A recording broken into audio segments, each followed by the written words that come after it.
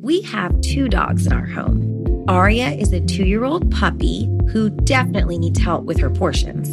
And Nala is a 10-year-old dog who is living a great life, and we want to keep feeding her well so she can hang in there with us for a lot longer. The farmer's dog makes it easy to keep them healthy, which can give you more quality years with them. The farmer's dog makes and delivers fresh, healthy dog food. It's recommended by vets, nutritionally balanced and made from human-grade ingredients in safe, clean kitchens. It's the best option for dogs at all life stages. It doesn't matter if your dog is young or old.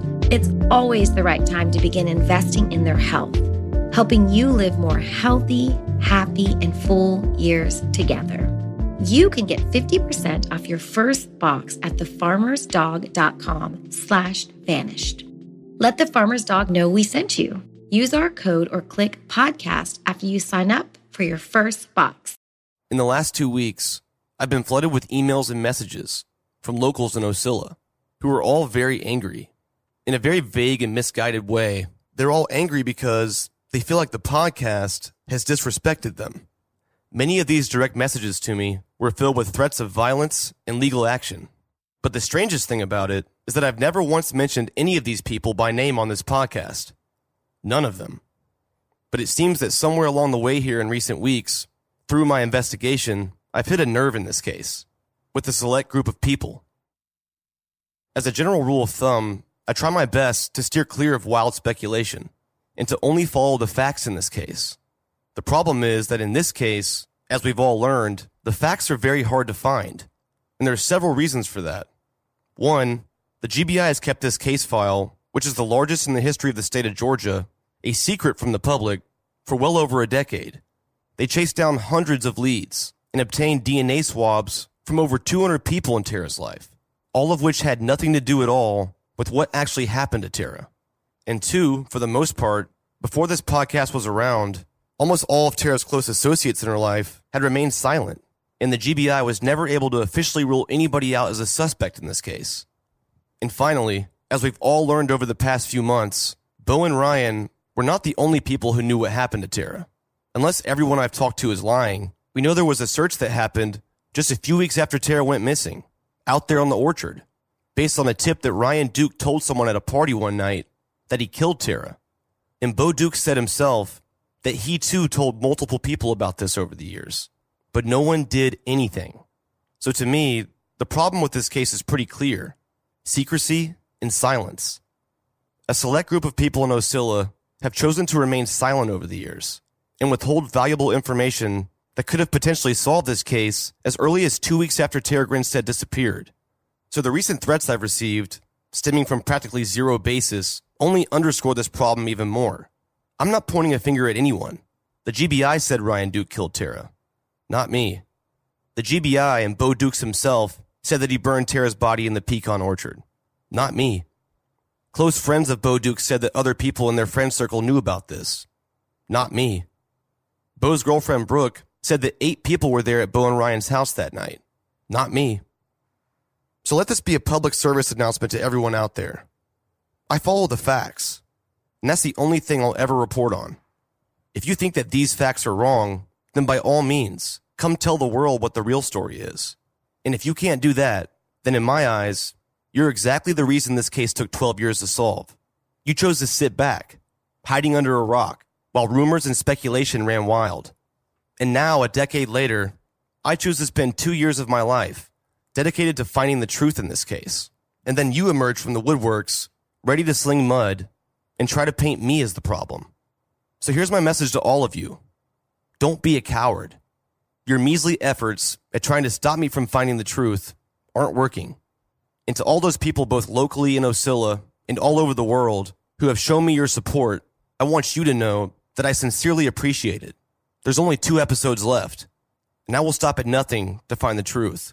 More than 40 GBI agents swarmed a pecan orchard in Ben Hill County this afternoon. Not one, but 2 former students from that school under arrest. With the intent to indeed cause serious bodily harm to the person of Tara Grinstead. Charging Brian Alexander Duke with the murder of Tara Grinstead. From Tenderfoot TV at Industrious Atlanta, This is Up and Vanished, the investigation of Tara Grinstead. I'm your host, Payne Lindsay. They're very well connected. They're very wealthy. They're also a bunch of hellraisers and did a lot of bad things. There was one particular incident where a group of guys from Irwin County went over to Ben Hill County, went over to Fitzgerald and got in a fight with some guys over there. And they jumped on somebody with a baseball bat and nearly killed him, hospitalized him, beat him very badly, and nothing ever came from it. They didn't get in any trouble, nothing was ever said, no charges ever filed, nothing. That's just the kind of things, from what I understand, that they used to do. This circle of friends was always doing bad things. They were always covering for each other, and this was just one more thing to cover for.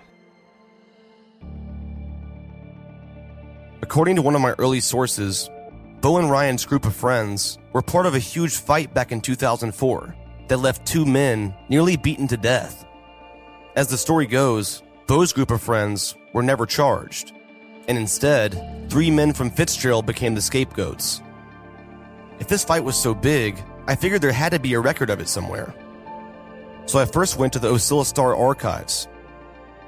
And sure enough, Dusty knew what I was talking about right away. Somebody said something to somebody on the phone, and all of a sudden this big posse of people shows up. But the only people who got arrested were 3 guys from Fitzgerald. Really? Yeah. You made the paper? Yeah, front page. They beat somebody damn near to death. Dusty seemed to know all about this story, and he even recalled there being an article about it in the paper back in 2004. That seemed pretty surprising to me, that a local fight would make the front page news. All accounts, this was not your typical neighborhood fight. According to witnesses, the May 2nd fight apparently broke out when a group of young men from Irwin and Ben Hill counties, about 10 to 15 in number, came to the Mystic location ready to fight. 10 to 15? Yeah. Oh, I heard there were like 40 or something people there. This was a huge brawl that involved dozens of people, some reportedly with pipes and baseball bats, and it left 2 men nearly dead. One of them an older man, in his mid-60s, who apparently was just trying to break up the fight. Louis Fussell III, Joseph Stone, all Fitzgerald residents. Yeah. But the Irwin residents didn't get charged. Strange, isn't it? As I read the names of the men in Fitzgerald who were charged in this fight, one of those names rang a bell in my head. Joey Stone, Joseph Stone, is the guy that I talked to before on the podcast, who told me the story about being in the truck with Ryan. It clicked. Joey was someone I had talked to before. I had never mentioned his name in the podcast, but you probably remember hearing his story. We rode out to that orchard. It was just a few people, maybe 3 trucks around the fire. I knew one dude out there, and that was Bo Duke. This Bo Duke, I'd always kind of heard about him and known about him through high school, and if something happened, Bo Duke got upset. I don't know if he was upset because we were out there or what, but we got kind of a funny vibe. We just saw him get upset. We saw kind of a commotion at the back of the truck. Joey told me about a time back in 2005 that he had been out there on the pecan orchard. He remembered there being a huge fire with trucks around it, and Bo Dukes being there. Joey sat in a truck and talked to a guy that he didn't know for about an hour that night. And I sat in this truck and I talked to this guy for probably an hour. And I've been going over it for the last couple of days in my mind over and over again. And it seems to me like the guy I was talking to was Ryan Duke. Looking back on it, he thought that it may have been Ryan Duke he was talking to in the truck. Ironically, a black truck as he recalled. To the best of my memory, a black single cab truck. And as I went back to re-listen to this phone call myself, I realized one more detail he had told me about his conversation in the black truck with whom he thinks was Ryan Duke. We were talking about a fight that me and my friend that was there with me got into the previous year, 2004. He mentioned the fight from 2004. According to my first source, Bo and Ryan's friend circle were the major players in this fight, but they all got off scot-free. And according to the paper, Joey Stone and 2 other men from Fitzgerald were the ones charged for the crime. Before I got ahead of myself, I wanted to call Joey again. What was his side of the story? I called him back to see. The guy got pulverized in the face. I forget his name. He had to have like reconstructive face surgery. And see, I believe if you read back in that article, they slander us. They say that, it happened. They didn't use the word allegedly or this, that, and the other. They said, I hit a guy with a pipe, which is totally false. It's all very strange. And that story, the story that they got is just total fabrications, like totally made up stories. Still, nearly 13 years later, Joey Stone pled his innocence and claimed that he was just a scapegoat for Bo's circle of friends. Joey wasn't very close to Bo's friend circle. He only knew them through his friend Lewis, who was also charged in the fight. Lewis was good friends with a guy named Josh Bowden, who ran in this circle of Bo Duke's friends. Josh Bowden had invited Lewis to the orchard that one night, and he brought along Joey Stone. That's when Joey sat in the truck with who he now thinks is Ryan Duke. Josh and Lewis were close, and they had always been close. And Lewis knows them Osceola people, but he ain't close with nobody like he is Josh Bowden. And we was all partying at Fitzgerald, and then Bowden shows up, and Fitzgerald like, y'all come on, let's go. These boys are talking junk. Let's go get them. It is a solid fact in my mind that Josh is the one who called us out there.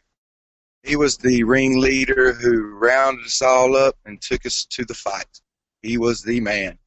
None of the Osceola people, it was just Fitzgerald people. They threw us under the bus. But, it ruined my life. But it was all because of Josh Bowden. It's a lot of names to remember. Trust me, I know. But as I learned more and more about this story, I began to see why this might be so important.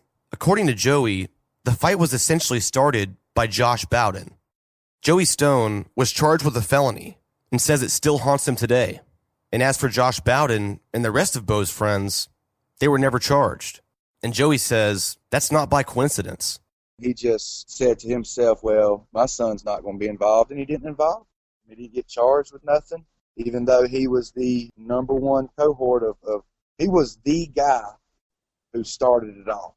Josh Bowden is the son of Paul Bowden, the district attorney for the Tifton Judicial Circuit, covering Irwin County. 2 men were hospitalized and nearly beaten to death. So this crime was not going unpunished. And here was a guy who was convinced that the district attorney Paul Bowden blamed the fight on him and his 2 friends in order to shield his own son and his close friends from any of the charges. I wasn't there, so I can't tell you what happened that night. But if Joey's story had any truth to it, it definitely makes things look a little shady in the Tara Grinstead case. He was willing to put us in jail for 9 years. Because if we'd have went to trial and been convicted, it'd been 9 years that we had to serve. He was willing to do that to us to save his son, because his son was the one that done it all. So I know personally they will lie. They will lie to cover up their own, to help their own people out. What I gather from it, and it's also why I decided I wanted to talk about it and say stuff about it.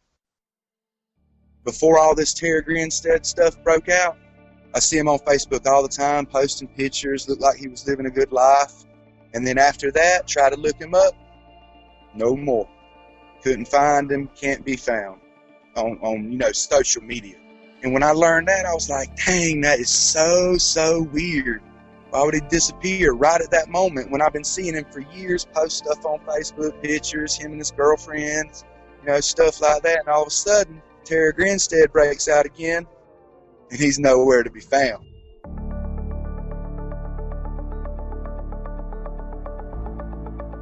It's just small town corruption. It's probably been going on for decades. The same family, but something like this could bring it all crumbling down.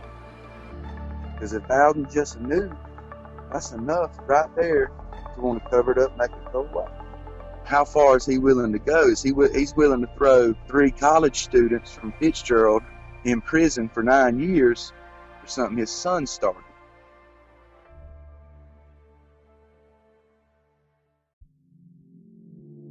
Do you ever wish you could become a detective and help find the clues to the case? How about all of that in a mobile game that you can take anywhere? In June's journey, each scene leads to a new, thrilling storyline. Uncover the mystery of June's sister's murder and find out about scandalous family secrets. The gameplay lets you find hidden clues as you investigate a murder mystery. Escape to a bygone age of mystery, danger, and romance. Let your imagination run wild when decorating your island estate and collect scraps of information to fill your photo album and learn more about each character. Whether you're craving a good mystery or looking for an escape, you can immerse yourself in the world of June Parker. June's Journey is a hidden object mystery game with a captivating detective story taking you back to the glamour of the 1920s with a diverse cast of characters. Each new scene takes you further through a thrilling murder mystery story that sets the main protagonist, June Parker, on a quest to solve the murder of her sister and uncover her family's many secrets. I travel so much while working that I personally love to play it while sitting around airports with all of that free time I have. Can you crack the case? Download June's Journey for free today on iOS and Android. Did you kill Marlene Johnson? I think you're one of the first people to have actually asked. From WBUR and ZSP Media, this is Beyond All Repair, a new podcast about an unsolved murder that will leave you questioning everything. Somebody should be in jail for murdering my sister. A woman who's never been believed. As long as they think I have done this, then they're not looking for who actually did this. And that's what makes it a cold case. No, it's a botched case. And a search for the truth, once and for all. Wow, it just gets more interesting. Beyond All Repair. Listen and follow wherever you get your podcasts. Be careful. You're digging in a place that's been very peaceful for a while. Do it anyway. Dig.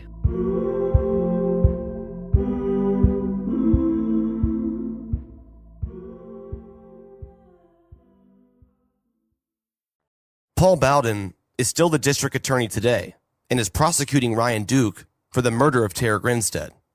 The fact the district attorney's son was friends with Bo or Ryan at all seemed really strange. Sure, it's a small town, but wouldn't this be a conflict of interest? I asked Dusty what he thought about Joey's story. It's probably true, but it could be that he's saying that because he's mad because the DA charged him with these charges. But see, I've always heard about that fight. I mean, it was kind of famous, you know what I mean? Because it was this big fight with a lot of people involved, and there's always been rumors about there being cover-ups for as far as who did it, you know. And I mean, you know, obviously 3 guys from Fitzgerald. That's not the names you heard of being the ones who did it. He was right. Joey would clearly have a reason to be mad about this because he was charged. But the story he told me wasn't really that crazy. If so many others were involved in the fight, why were only 3 people charged? I called up Joey's friend Lewis Fussell, who was friends with Josh Bowden and was also charged in the fight. I mean, we didn't have nothing to do with it. We just went, but we got caught up in it. So I think Paul threw us under the bus. They just wanted somebody to be arrested, make it look like they were doing something, but they just picked us. I asked Lewis how well he knew Josh Bowden, and if he knew Bo or Ryan too. See, I was hanging out with Bo and Ryan a lot, just that summer. But every time I spent a night with Josh spent a night, you know, because he was just an acquaintance. You know, I knew him through Josh. When I was with Josh, we was hanging out with Bo.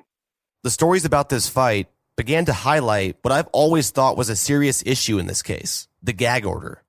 I don't know what that gag order was about. It was like he trying to protect somebody that knew and was staying silent.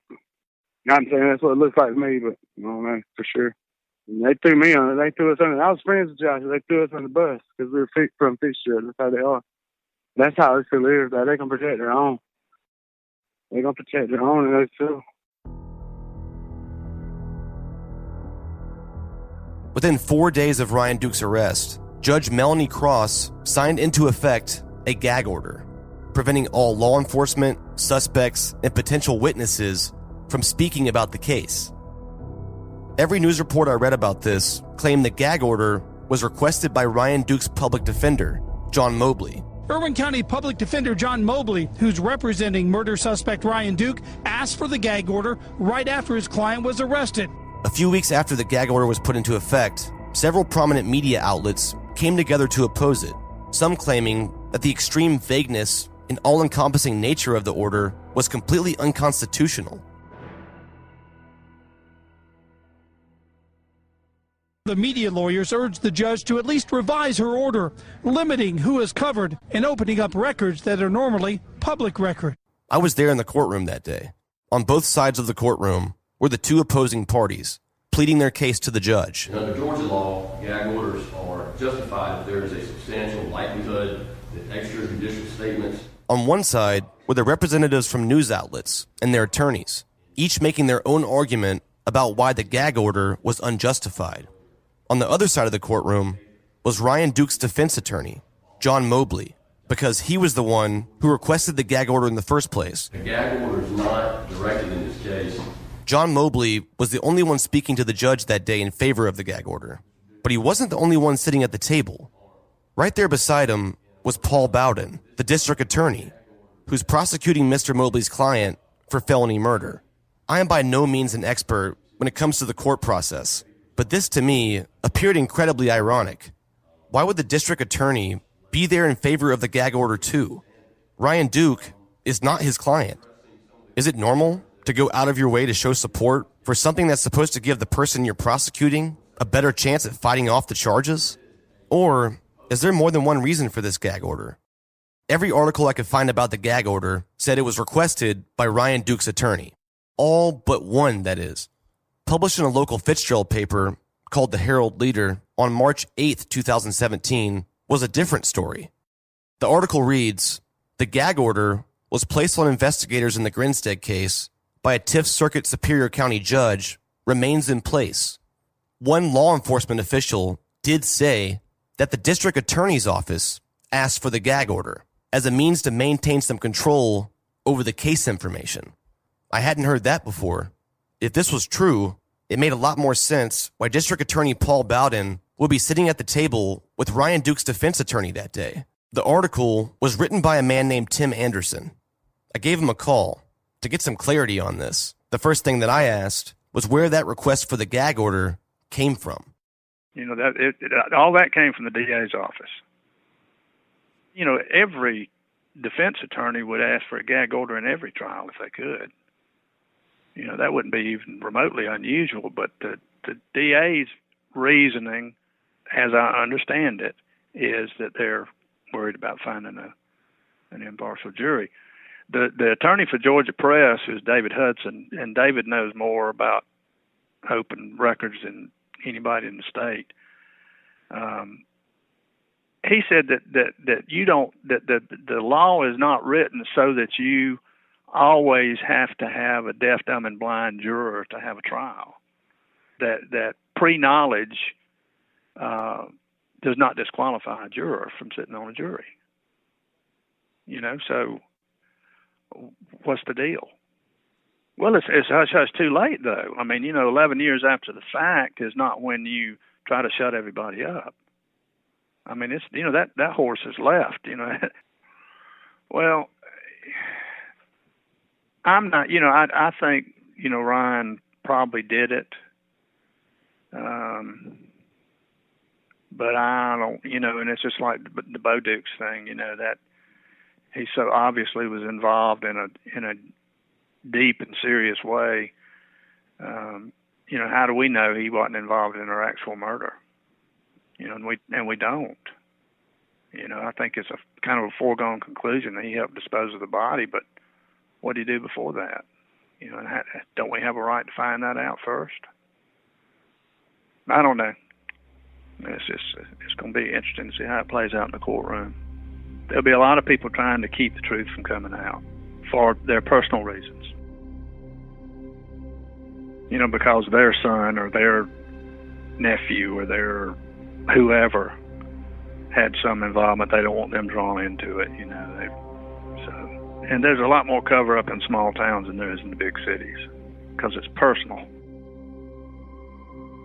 It's going to be an interesting story as it plays out. I just want to see the truth told, whatever it is. So you keep after them. I've been thorn in people's sides more than once, and nobody dies. Just makes them mad. They'll get over it.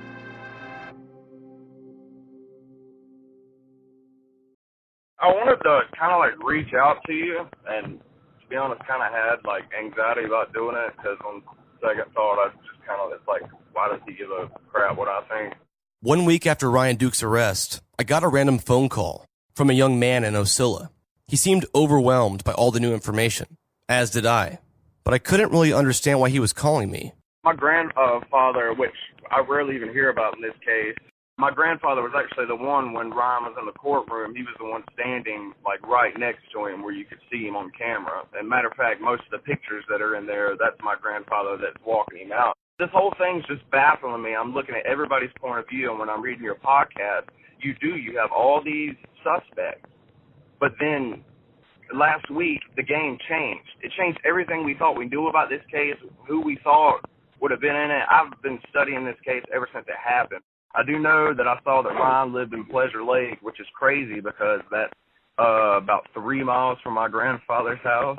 This happened in my little town of one red light, man, where everybody knows everything. He mentioned several times to me about his grandfather, having worked closely on the case, and that he was the one standing next to Ryan Duke in the courtroom that day.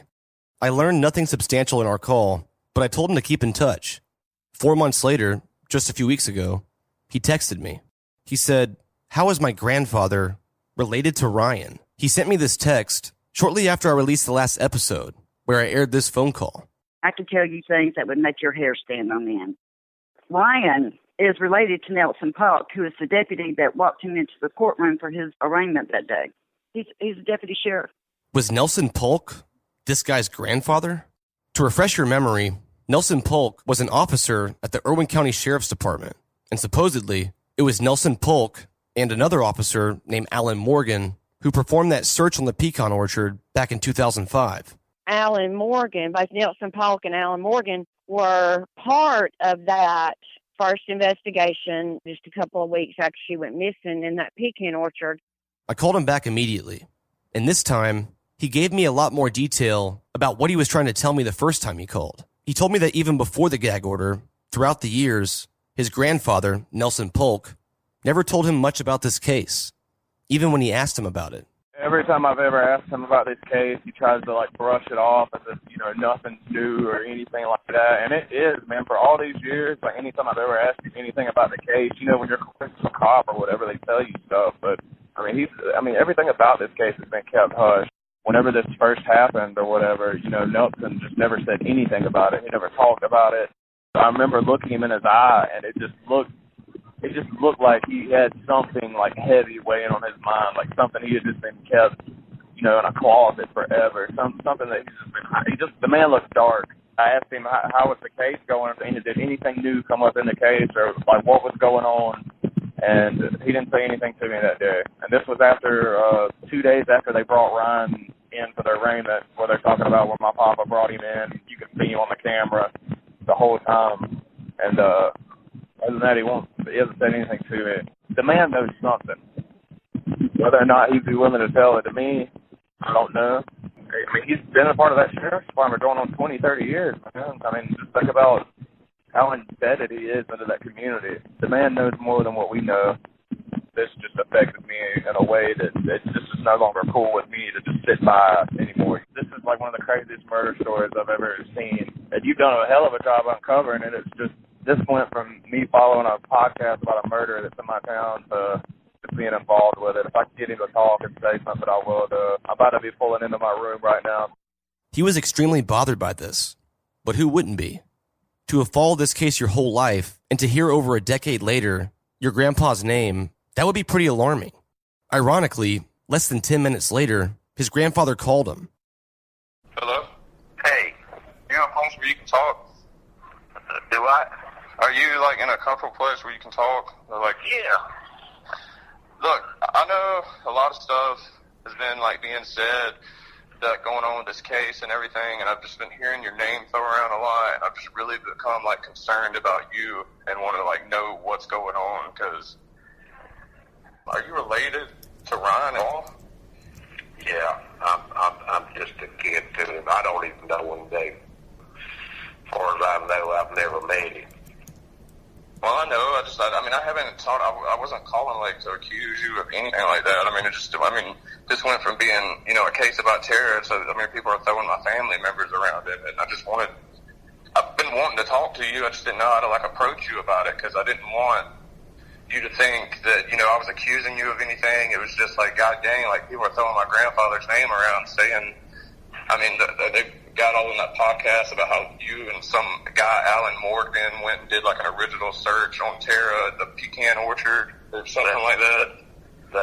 That's exactly right. We did. There was a guy that had went to another man and woman and told, or his friends, and told them that Ryan was at a party and was drunk, and he said he did all of this. They called me and Alan Morgan, and we met with them. We went to the pecan orchard. We searched it, got a statement from him, and turned it over to the GBI. But the GBI, now, which is all different, all new agents, says, well, it's not in the file. If it's not in the file, it didn't happen.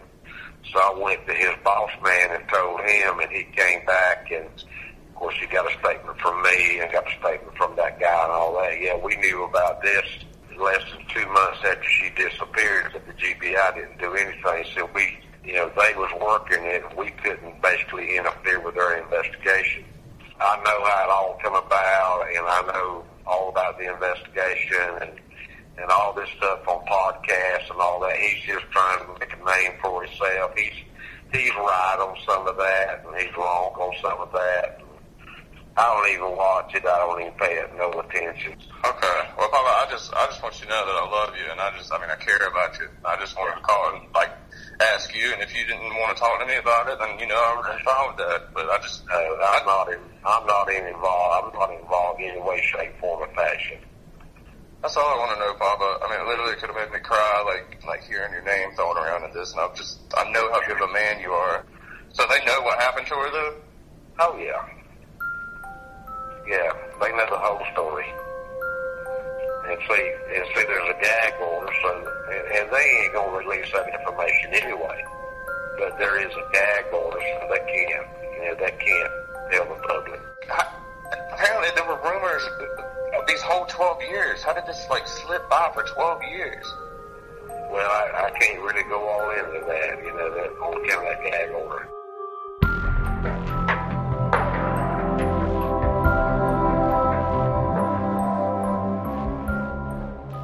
There's only 2 main episodes left of Up and Vanish Season 1 on Tara Grinstead. Episode 23 will come out on Monday, July 17th, and episode 24 will be a 2-part season finale, with both episodes dropping at the same time on Monday, July 31st. As a reminder, there will be a Q&A episode this Thursday that will feature Maurice Godwin, Philip Holloway, and myself to answer any questions you have. Leave us a voicemail at 770-545-6411.